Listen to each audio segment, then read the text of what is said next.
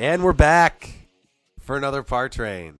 Yep. Guys, we're playing hurt here. We are playing hurt. You guys hear it's the flu season. Woo! It got me good. I am on the other side. Had the flu for the last 8 days. And we don't let anything get in the way of us getting you guys your favorite interviews, okay? Strat, unfortunately, got bit by the bug today. So he's out. Serm and I are here. What's going on, Serm?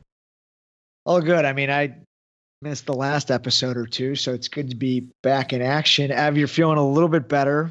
We wish Strat the best, but before we talk about our newest episode, do we want to talk about a promo code?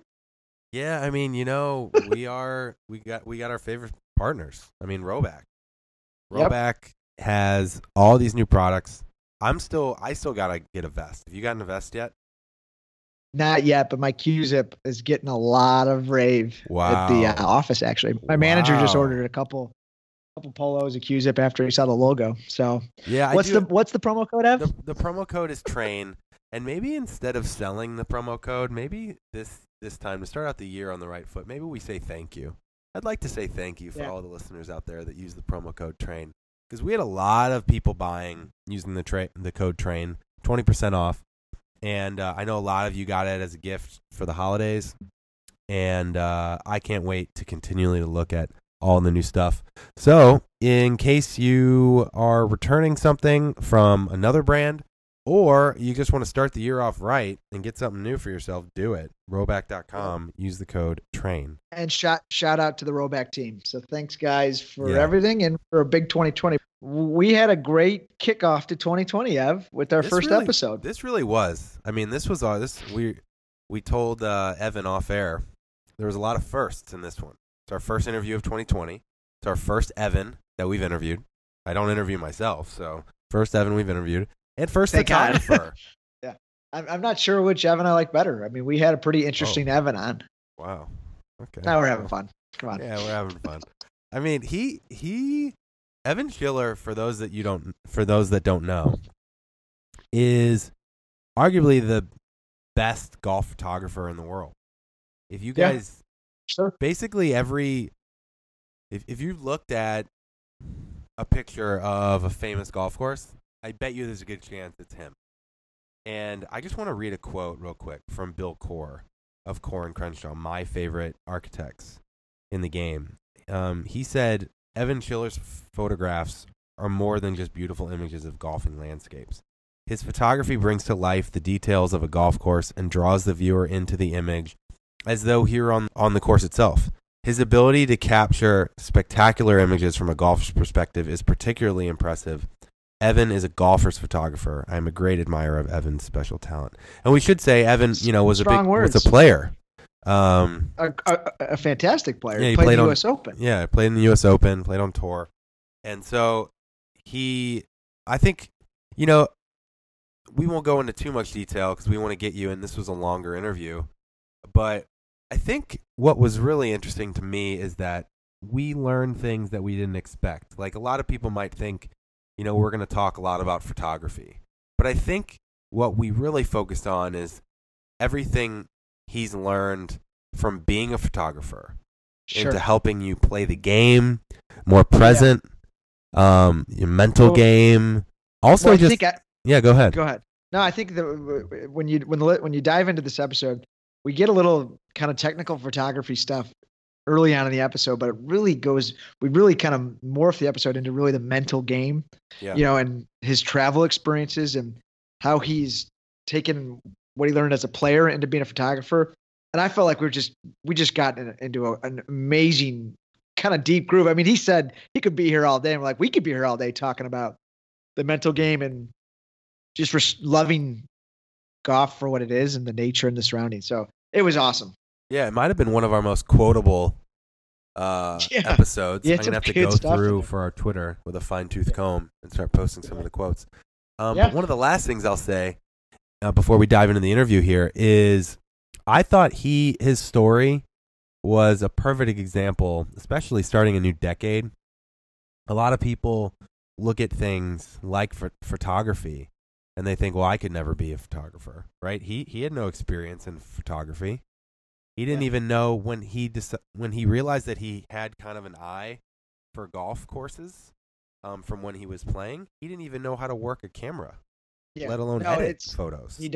It's good to find the odds. Yeah, and we story. talk all about that, and I think his life is almost a blueprint for anyone out there that wants to. I know I'll take a lot of lessons moving forward from Evan's story. So absolutely.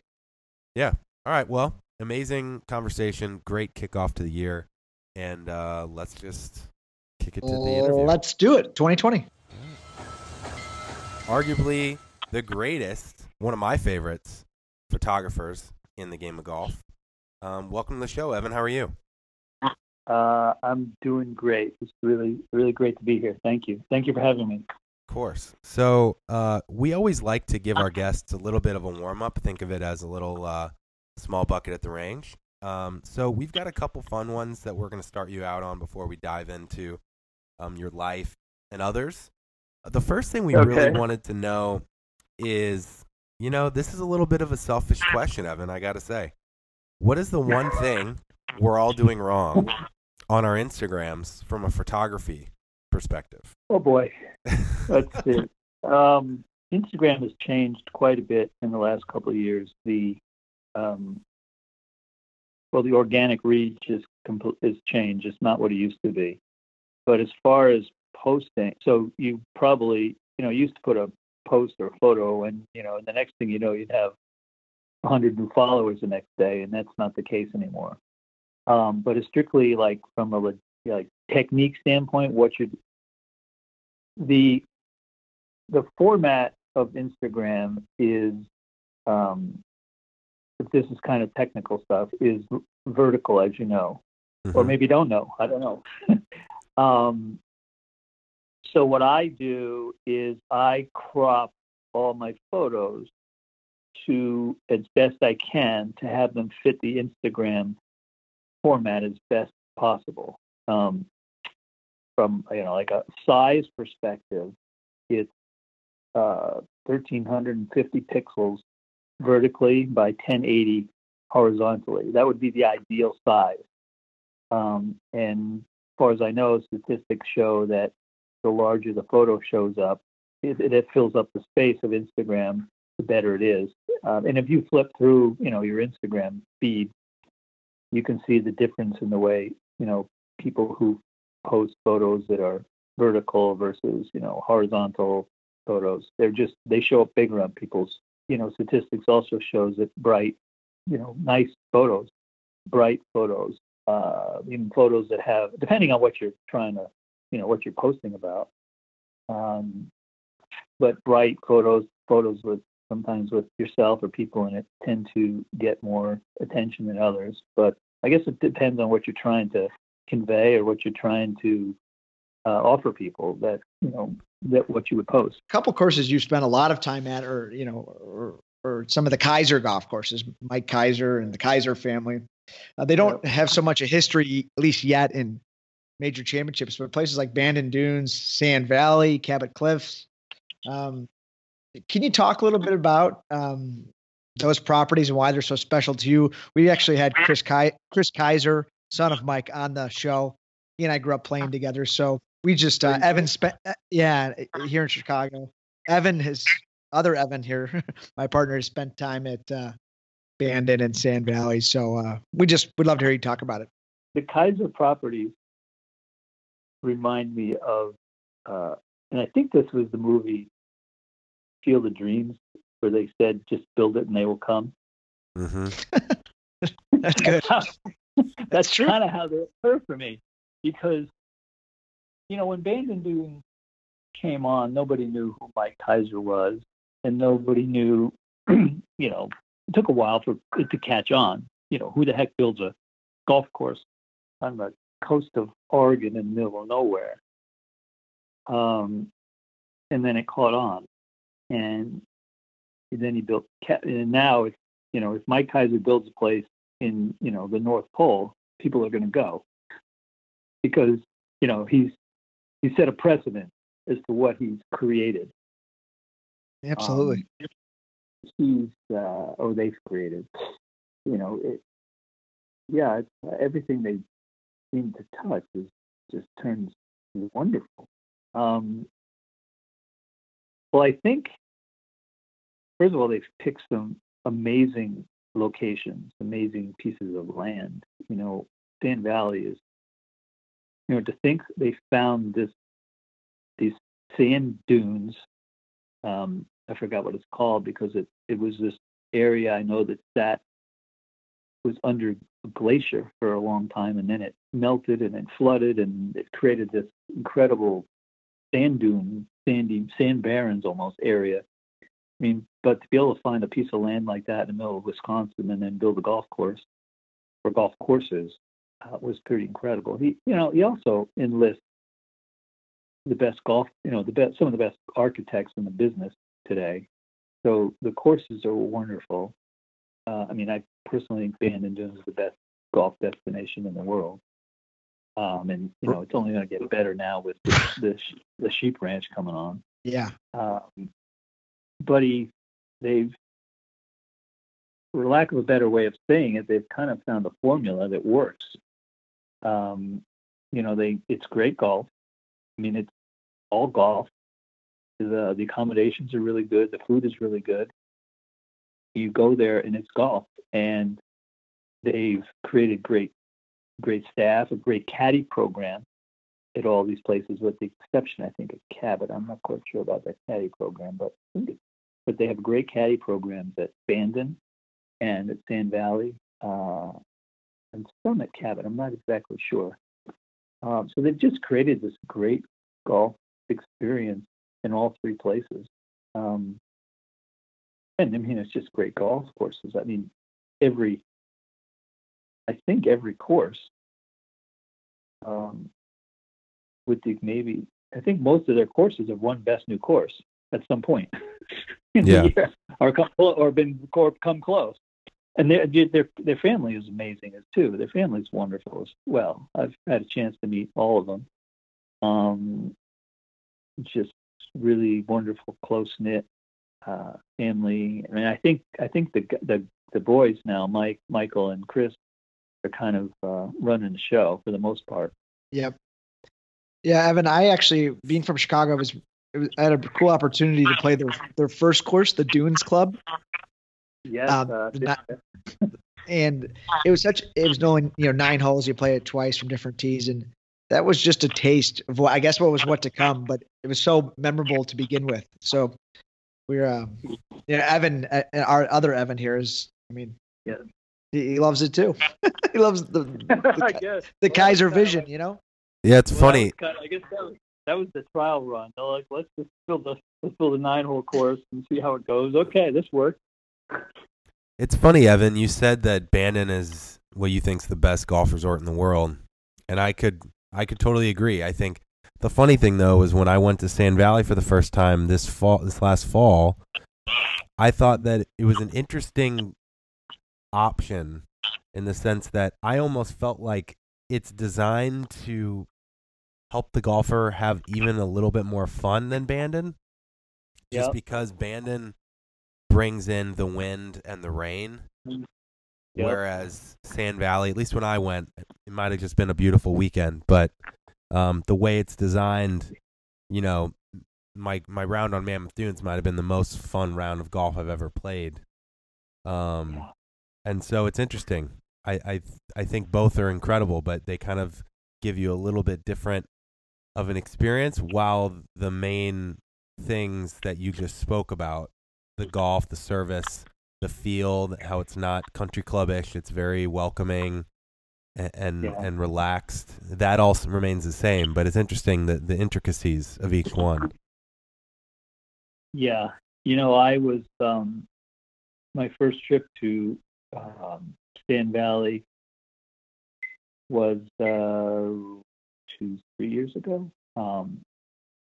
Sand Valley had just opened, and they were still, I think they had maybe 9. They had just opened up 9 holes on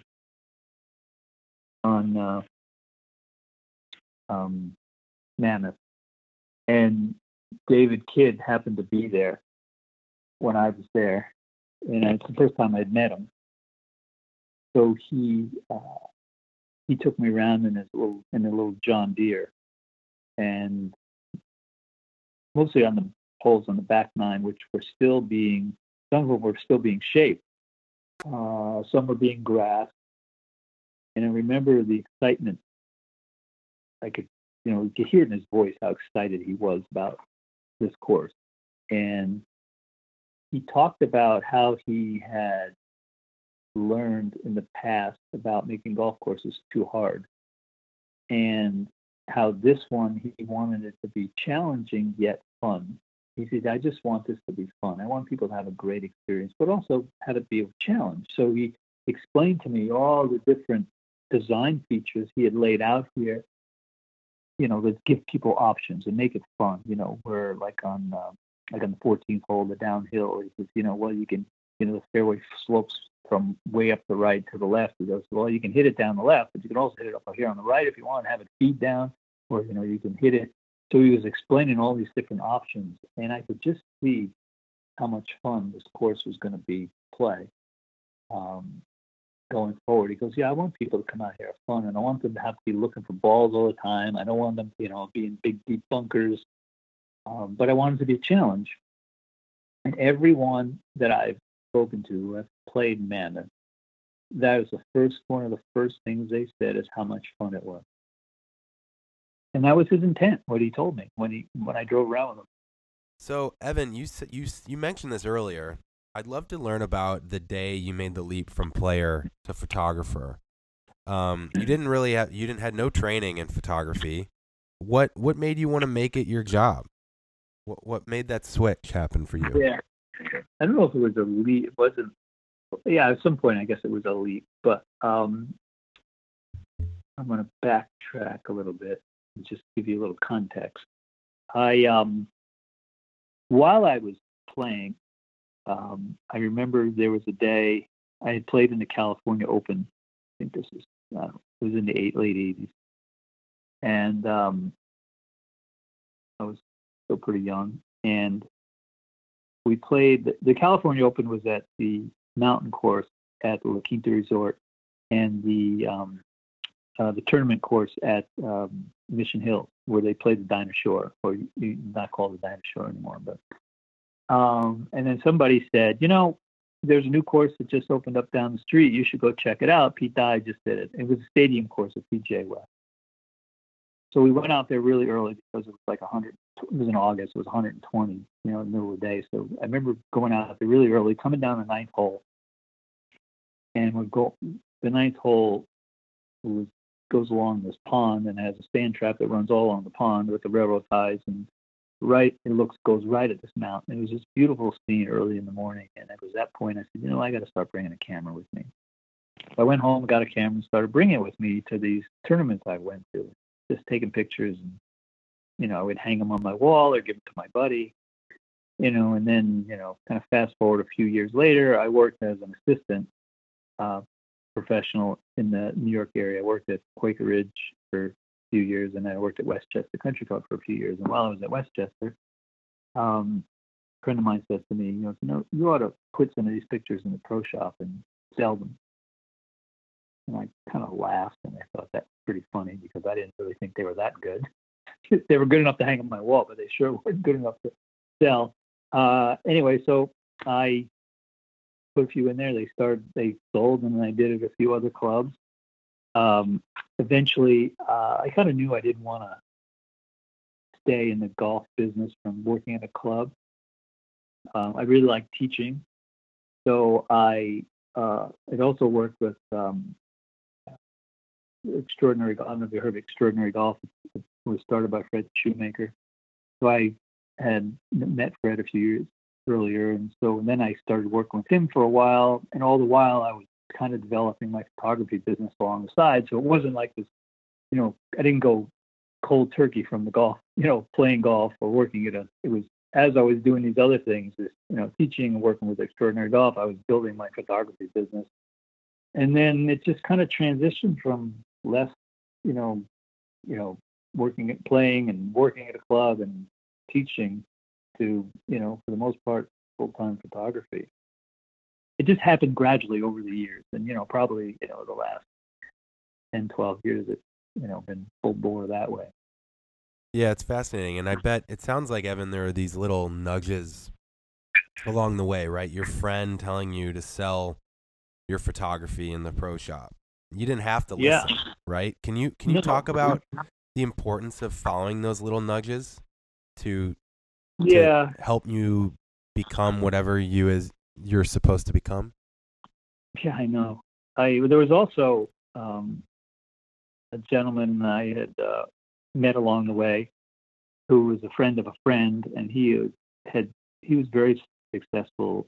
He was a consultant did a lot of work in the clothing industry, and he'd worked with some photographers. And he is another one who nudged me and said, you know, the common view, he said, is, you know, the struggling photographer. And I said to him, yeah, I've always had that one in the back of my mind. He said, I know a lot of photographers who are making a lot of money. If you're good and you grow your business properly, you can kill it. So, you know, if you ever want to talk to one of these guys, or, you know, advice from me. So I talked to this guy a few times, and he kind of told me about certain things and about developing my business. And I think it was those two nudges that, and I also, you know, I started to see some results. I started to see, you know, I said, I really like this. And I said, I think I have an eye for it. I think I had an eye for it. I just needed to learn more of the technical side, like, you know, okay, how to use a camera properly, and how to, you know, do post-production and, you know, Photoshop and things like that, or Lightroom. So that one took a while. But once I kind of got that under my belt, I said, okay, I could do this. And the next thing was, you know, the next thing was breaking in, which was a little bit challenging. It took a while, because when I started doing this, there was no social media really. There wasn't, you know, the internet hadn't really exploded the way it is. I mean, today, you know, somebody could become, you know, a famous photographer in no time. You know, they start an Instagram page, they post some nice photos, people start liking it, and it can grow a lot quicker now than it could back then. So it took me a while to break in, you know, and get to be known, you know, magazines and things like that. So I would say it was, you know, those two nudges, but also starting to see some results and good and some positive feedback that, you know what, hey, I can do this, and just kept me going along. And then it just kind of snowballed. You know, it was like I got to a point, you know, it's called the tipping point. Sometimes it was like that. You know, it was like no, kind of no. Yes.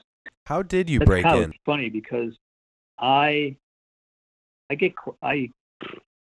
least once a week I get people sending me notes on, you know, Instagram, emails, or Twitter. You know, how do I get into golf photography? What drone should I use? What camera should I use? How did you break? You know, I had some guy.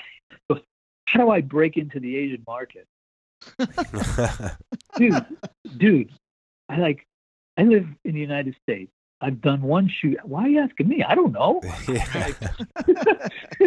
You're the expert. I just get on a plane, go there, and I said, find out the golf courses, find out what they want, send them a letter. Hey, I'm coming over. Can I shoot your golf course? I'll do it for free, and then you can buy the pictures. I don't know what to do, you know? Yeah. Nobody ever told me what to do. I just kind of followed my nose, and I said, okay. I just started calling golf courses. I said, hey, can I come shoot your golf course? Sometimes I would just do it for free. I said, listen, I just want to come. I'm trying to develop my portfolio. Or, you know, I was lucky early on. Somebody comes to me, a publisher, goes, hey, would you like to do a book on golf courses in Hawaii with us? Well, yeah, sure. He says, I'm not sure we can pay a heck of a lot. I can cover some of your travel expenses, but you need to go to Hawaii and shoot our golf courses. Okay. Not bad, right? Yeah, you know, that was probably almost 20 years ago. And so that was a big help. That helped because I got to know a lot of people in Hawaii. It resulted in some future work. I think I would go through golf magazines, and I would go just look through the photos. What are the new courses coming on? What are the courses that are the top ranked? What are the top ranked courses in every state? And I would just start. I'd send letters. I mean, I remember sending out tons of letters and stuff. I think 1 out of 50 maybe came back. It wasn't all. I don't know if it was even email. A lot of email. I mean, I would send an email. I would send emails. I would just send a lot of stuff out. Introducing myself. I'm going to be in the area. I'm working with this book guy, or I know I had started working a little bit with a Jack Nicklaus golf calendar, so that kind of helped me into a couple places. I said, well, you got a contact there. So I would just, anywhere I could go to shoot a golf course, I would do it. Even if it was simply to, just build my portfolio or to get to know people. And then, sometimes people would buy the photos back or not. And so I had it in my portfolio. And then I know I started working with some calendar companies because I had some photos, that they wanted. But I think, when the internet kind of exploded and social media started to take off, there was a point where my name started to get known. And that's when it reversed. And then instead of me going that way, it started coming back this way. Yeah. If that makes sense. Yeah. Evan, this is Sturm here. I'm very interested about this transition from being a great player to photographer. But funny enough, when you were just talking prior about extraordinary golf, I was Googling that. It rang a bell. My dad, we all had the book. I have 3 brothers. We all grew up playing. We had Extraordinary Putting by Fred Shoemaker, the book. So that just really rang a bell. And there were some great drills. So I just had to mention that. That's very cool that you were part of the whole extraordinary golf movement. Yeah, I've been a part of that for 20 plus years. Yeah. I mean, yeah. I still am. Wow, I have great book. You got to pick it up. Many great books here, but okay, yeah, gonna have to pick it up. Do you think going from golfer to photographer, maybe a couple of great traits as a competitive player were discipline and imagination, and do you think those were pretty transferable? Among other things of great players, but into being a photographer specifically. Yeah, and I think also being a part of Extraordinary Golf made a huge difference as well. Huh. Yeah.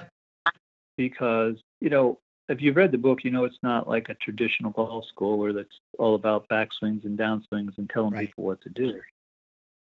And I think one of the greatest things I learned from Extraordinary Golf is, first of all, to trust myself, to not be so run by the voice in my head, the voice in your head that says, you're no good, or you can't do this, or watch out, or be careful. That little just pop-up voice. And I just think I learned not to listen to that. Sure. It also taught me a lot about dealing with people. I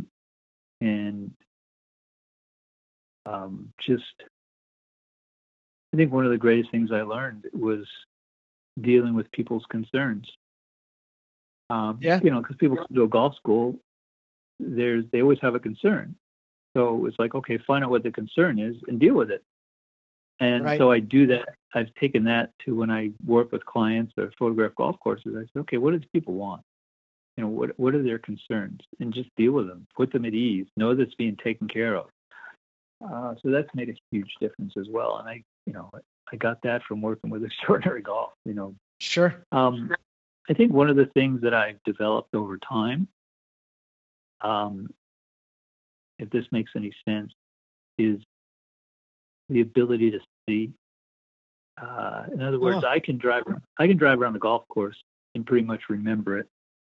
Come close to remembering it the first time around. I remember the holes. And I can remember, okay, well, this hole seems like it'd be good to shoot first thing. This one maybe is better in the afternoon. So sometimes I'll be talking with the superintendent, and I'll say, well, the fifth hole is this, and he goes, you know all that already? I went, yeah, well, it's my job. Right. But that's the perspective, right? That's changed too, right? Yeah. That's come from years of being around golf, being on golf courses. There was there was something that occurred on Twitter the other day, and somebody was talking about a couple of golf courses, and I don't remember which ones they were, but they talked about how memorable they were. And they said, well, that's a sign of a good design. And I thought to myself, I've been with people on some of the best golf courses in the world, and you get done and they can't remember many of the holes. It's not just a function of the design, it's a function of the people. And I said lots of times you can notice on a golf course, people, they spend a lot of time in their heads thinking, right? They're worrying, Sure. thinking about what they're doing or how am I looking, but right. they don't actually see the golf course. My job is they don't see what's in front of them because they're so in their head. Whether it's they're engaged in worry about what people are thinking about them, whether it's concern for how am I going to hit my next shot, what are my friends going to think, God, I just bogeyed the last 3 holes, and now what's going to happen to my score? So there's constant churning of thought, which keeps you from actually being present to the golf course, and so hence you don't remember it. It's very difficult to play golf in your head. So I've been trained to be present. I've been trained to actually be out there, like not in my head, but be out there with what's in front of me, seeing a golf course, seeing the little nuances of it. When I'm scouting out a golf course, I'm looking for different perspectives, different angles. Okay, well, this hole I could take from over here. This would be kind of cool, or maybe this angle would be kind of cool. Maybe late in the day from behind the green. So I'm always looking with the intent to see what's there. And I think my job requires it. And I think, if you play golf, so especially if you do it professionally, requires it. Right. And Ev is going to jump in here, but we talk a lot about kind of the mental game on this podcast a lot. And the challenge to get to being present. So you talking about being trained to be present. I mean, Ev, if you want to jump in here, I mean, this is really good stuff for our listeners. Yeah, Evan, it seems like your playing days have influenced you as a photographer, and it sounds like your nature to be present and see and feel a moment for the most perfect photo. It sounds like it's almost trained your mental game in the sense too as a player. So it's gone both ways. Where maybe when you play now, is it true? Maybe you focus a little less on score and you're maybe more in the moment because you're noticing everything around you. Because that's something I've used a lot. I had a tournament in September on a course that I historically played really bad at, and I decided to just see the beauty, as corny as that sounds, and I started to just look at the holes. Oh, I haven't really noticed this water feature before. I haven't really noticed the types of trees before. And I became very relaxed, and I naturally started to play better. And so I'd love to hear kind of the reverse effect of that for you. Yeah, it's a great point you bring up. You can't, it's hard, for me, I'm going to just speak from my own experience. It's hard for me to think and feel or think and see at the same time. Like I'm either in my head or I'm out there. Some people say, well, don't you have to think about what you're doing? I went, no. You don't think about your walking, but you walk. I said, I look. Well, quick interjection. Byron Nelson, the greatest ball striker of all time, said, well, what do you think about, Byron, when you swing? He goes, well, it's just like eating. I don't think when I eat, right? I wish it was all like that for us, right? Yeah. And, we got to think about something, don't you? Right. Well, and like sometimes if I'm on a golf course, I'm playing, and people think, well, what do you think about when you're at it? I said, well, my intent is to not think about anything. Said, well, how do you swing then? How do you walk? You don't think. I said, there's a difference between being present to something or experiencing something or feeling something versus thinking about it. In other words, I can think about a sunset, right? Or I can actually see it or be present to it. I can experience it. It's a completely different thing. I can talk about a sunset. I can talk about a golf course. Then is it like actually being there and Right. seeing it or being present to it? So that has been my training over the years. Training is to be present and pay attention. As far as I can tell, it served me well. Sure. No, It was my friend, one of my friends, Bill, who's also one of the coaches of Extraordinary Golf. He goes, "There's no bad days out there," and he's pointing, out to the environment. Right. But there's only one place there's a bad day, and then he kind of holds his head. It's only one place a bad day can exist.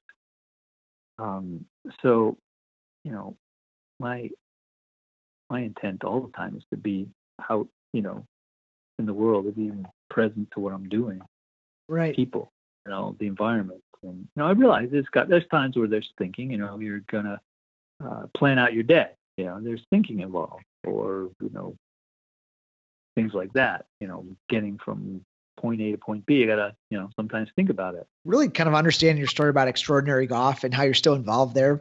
Would you say you being a professional photographer is a nice kind of serene balance? Because it can be maybe a lonely job, but with kind of else what you're doing, does it complement your, I don't know, some of the activity and the stimulation side of the game, with other people? Well, as a photographer, you spend time alone, but also, lots of times when I go on a shoot, I have to interact with a lot of people. People at the golf course, like maybe the head pro or the marketing people. I'll meet with them when I arrive. I will meet with a golf course superintendent to coordinate a lot of stuff. Timing of things, logistics.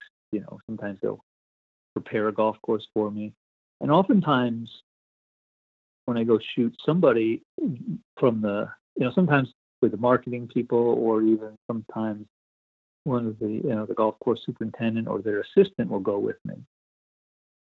So there's people there, and I always it's always kind of nice. Would you mind if I go? I go, no, it's kind of nice to have somebody out here and talk, and I learn about what they do. I learn about the golf course. I've learned a lot about course superintendent. I got to know them just hanging out. Whereas when you're coaching golf, you're always with somebody, whether it's a group or it's a person. Generally, there's always somebody with you, so you're always interacting nonstop. Yep. Yeah. So lots of times when I'm shooting, I'm out there by myself, but it doesn't feel like I'm by myself because I'm, so I'll go out, in the morning. I get out there early, oftentimes before sunrise, and just to make sure everything's okay, or just to get my bearings or scout out things, just to make sure I'm clear what I'm going to do, make sure my equipment's working. Right. And then next, it could be anywhere between, in the summer, 5 o'clock in the morning or 4:30, depending on where you are. And generally, the first couple hours or so of the morning are the best light. And the next thing you know, I turn around, it's 8 o'clock. And, right. Whoa, man, it went by. And that went by it quick. doesn't feel like that.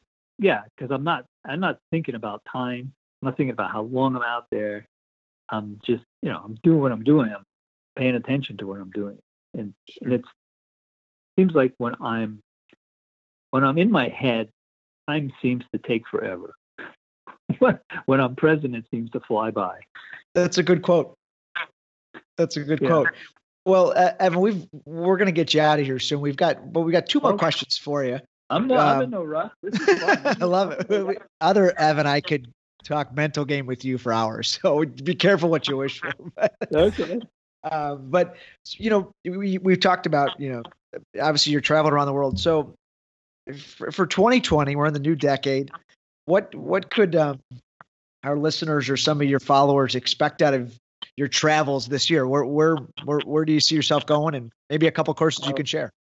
Well, yeah, sure. Well, let's see what's on the horizon this year. Probably be another trip to Ireland at some point. There's going to be a trip to South Carolina. A couple of courses, but nothing's definite yet. Okay. I'm trying to think here. Oh, there's in May. Oh, sorry, end of April. I'm going to be going back out to Bandon Dunes. Not bad. Yeah, I'm kind of skipping around here a little bit. Yeah, I'll be out there for a while. Then in May, I'll be back out west to. I'm going to be going to Gamble Sands, and then at the end of May, going to Oak Hill in Rochester, because they just Andrew Green just did a renovation there of the East Course. They did a renovation there. They've had the U.S. Open and the Ryder Cup was there. Oh yeah. And then let's see. I should probably just pull up my schedule here. I mean, that sounds like a pretty good year already, Evan. Well, no, I'm not done. There's like June and July are almost all booked already, which is kind of cool. I'm going to go out to Long Island to shoot the Creek Club. I don't know if you guys are familiar with that. It's a C.B. McDonald, Seth Rayner design. That great name. Seth Rayner. We love Seth Rayner. Yeah. Gil Hanse restored it a few years back. Then I'm going to at the end of in June to why am I blanking out? Harbor Shores in Michigan. No, not Harbor. French Lick, Indiana. Harbor Shores in Michigan. End of June, Canterbury in Ohio. Good little Midwest talk here. I like this. July, he might be back in Michigan. I'm trying to think as far as I can remember. There's some other stuff that's kind of in the works. There's some local stuff as well around here. Love that. I'm trying to think. Yeah. Well, that's a lot of great places. Evan, I'd say my last question, and then we'll get you out of here on this, is going back to what we talked about at the beginning. I was really struck by something you said, which was how you got these little nudges, right? And you thought you had an eye for photography, but you didn't really know how to work a camera. You didn't know how to edit things. A lot of people would then, to your point about being in your own head a lot of people would have seen those things as the main things you need to become a successful photographer. A lot of people would have stopped there. A lot of people would have said, well, why me? I don't know how to work a camera. Right? So I think there's a lesson in there already, but I'm curious if you want to expand on that, or what you would tell someone thinking about following their passion that might get tripped up or stop themselves before they even start pursuing it. Because I think your story is a really good learning example for a lot of people. There's a great book. I don't know if you ever heard of it. I don't remember the author, but the name of the book is called Do What You Love and the Money Will Follow. Sure. No, I've not. I don't know if I've heard of it. Yeah, I think that's it. Makes sense, right? I think that's the well, when I started doing this, it's a lot different than it is today. You could go on YouTube and, search anything, how to tie your shoelaces better, how to brush your teeth better, how to walk your dog better. You could find a video on anything. So today it's a lot different. You could, you want to find out how to edit photos in Photoshop. There's thousands of videos probably out there on YouTube where you can learn how to do it. The learning curve, I think, is a lot quicker now than it was when I started off. Like I said, I had my doubts, but I just kept at it. But I think also I had the other side. I had my golf and my coaching and my playing. I had that. So I had something that was already kind of secure and say, okay, I'm going to follow this photography thing and see where it goes. And I don't even know if the thought was even that conscious at the time. But like I think now you could, I think if the passion is there, you'll learn the other stuff. You'll learn what's necessary. If the passion, if you want something bad enough, or the passion is there, generally the rest of the stuff just comes along. You'll figure it out. I remember my father said to me when I had my doubts about going to play tournament golf. I'm not, and I thought, well, you know what, I'm not good enough. I don't know, how are we going to get the money? Said, he says, listen, what's the worst that could happen? I don't know, I fail. He goes, so what? So you'll go, there's lots of jobs you can get. There's lots of things you can do. He said, do you really want to play golf? I said, yeah. Okay, well, why not give it a try? He says, we'll figure it out. Whether, I have to give you some money or we have to help raise some money, we'll figure it out. You figure out the golf part. I don't know how to do that. You figure out the golf part. If you don't know what to do, figure it out. Go find somebody who does. Right. And I always remember that. And he goes, yeah, nobody told me how to start a photography business. I asked questions. I just kind of followed my nose, basically. Sometimes it led down dead ends, and sometimes, it didn't. I thought, well, okay, how am I going to start this? How am I going to get going with this thing? Well, okay, golf magazines. Maybe they need some photography. Yeah, maybe some of these courses need some photography. Let me go see. What else? Calendars. Oh, calendars need photography. Right. So I remember writing down a list. Okay, I could go to this person, I go to this person, I go to this person. And we didn't have the internet then like we do now. There wasn't social media then like there is now. Now it's a lot. I think it's a lot easier to get information on what you need now than it was 20 years ago. That answers your question. No, for sure. Follow your nose, And if you guys, I will say, first of all, Evan, thanks for all the time. This was a really enlightening and fun conversation. So thanks for coming on. If you guys out there, I'd say this. It's a shame we're doing this after the holidays, because EvanSchillerPhotography.com, I was looking through it the other day, and I was like, wow, I could fill my entire apartment with the courses I've played, some of my favorite courses, and pick my favorite hole. And a lot of times you already have an amazing shot of it. And one thing I didn't tell you, Evan, your photography made me want to go to Sand Valley for years. Wow. Single-handedly before I ever went. So, and also, guys, follow Evan _Schiller, this SCHILLER _photography, and on Instagram. It's a great follow. And we wish you nothing but the best. It sounds like a lot of travel for 2020. So thanks so much for coming on. It's shaping up to be a great year. And I just wanted to say one more thing to what you said.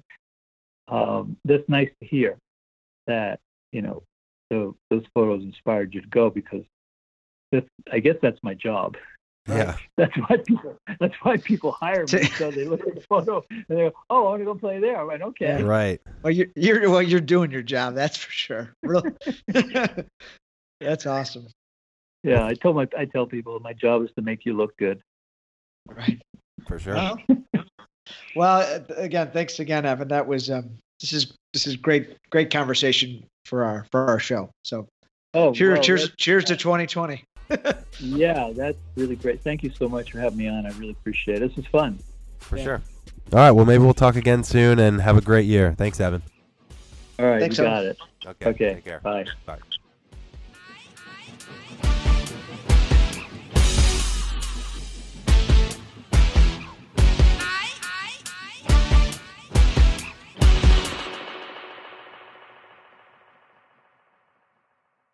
want to give me a quick test 1, 2? 1, 2, 1, 2. 3, 4, 5, 6. Testing. Test. All right.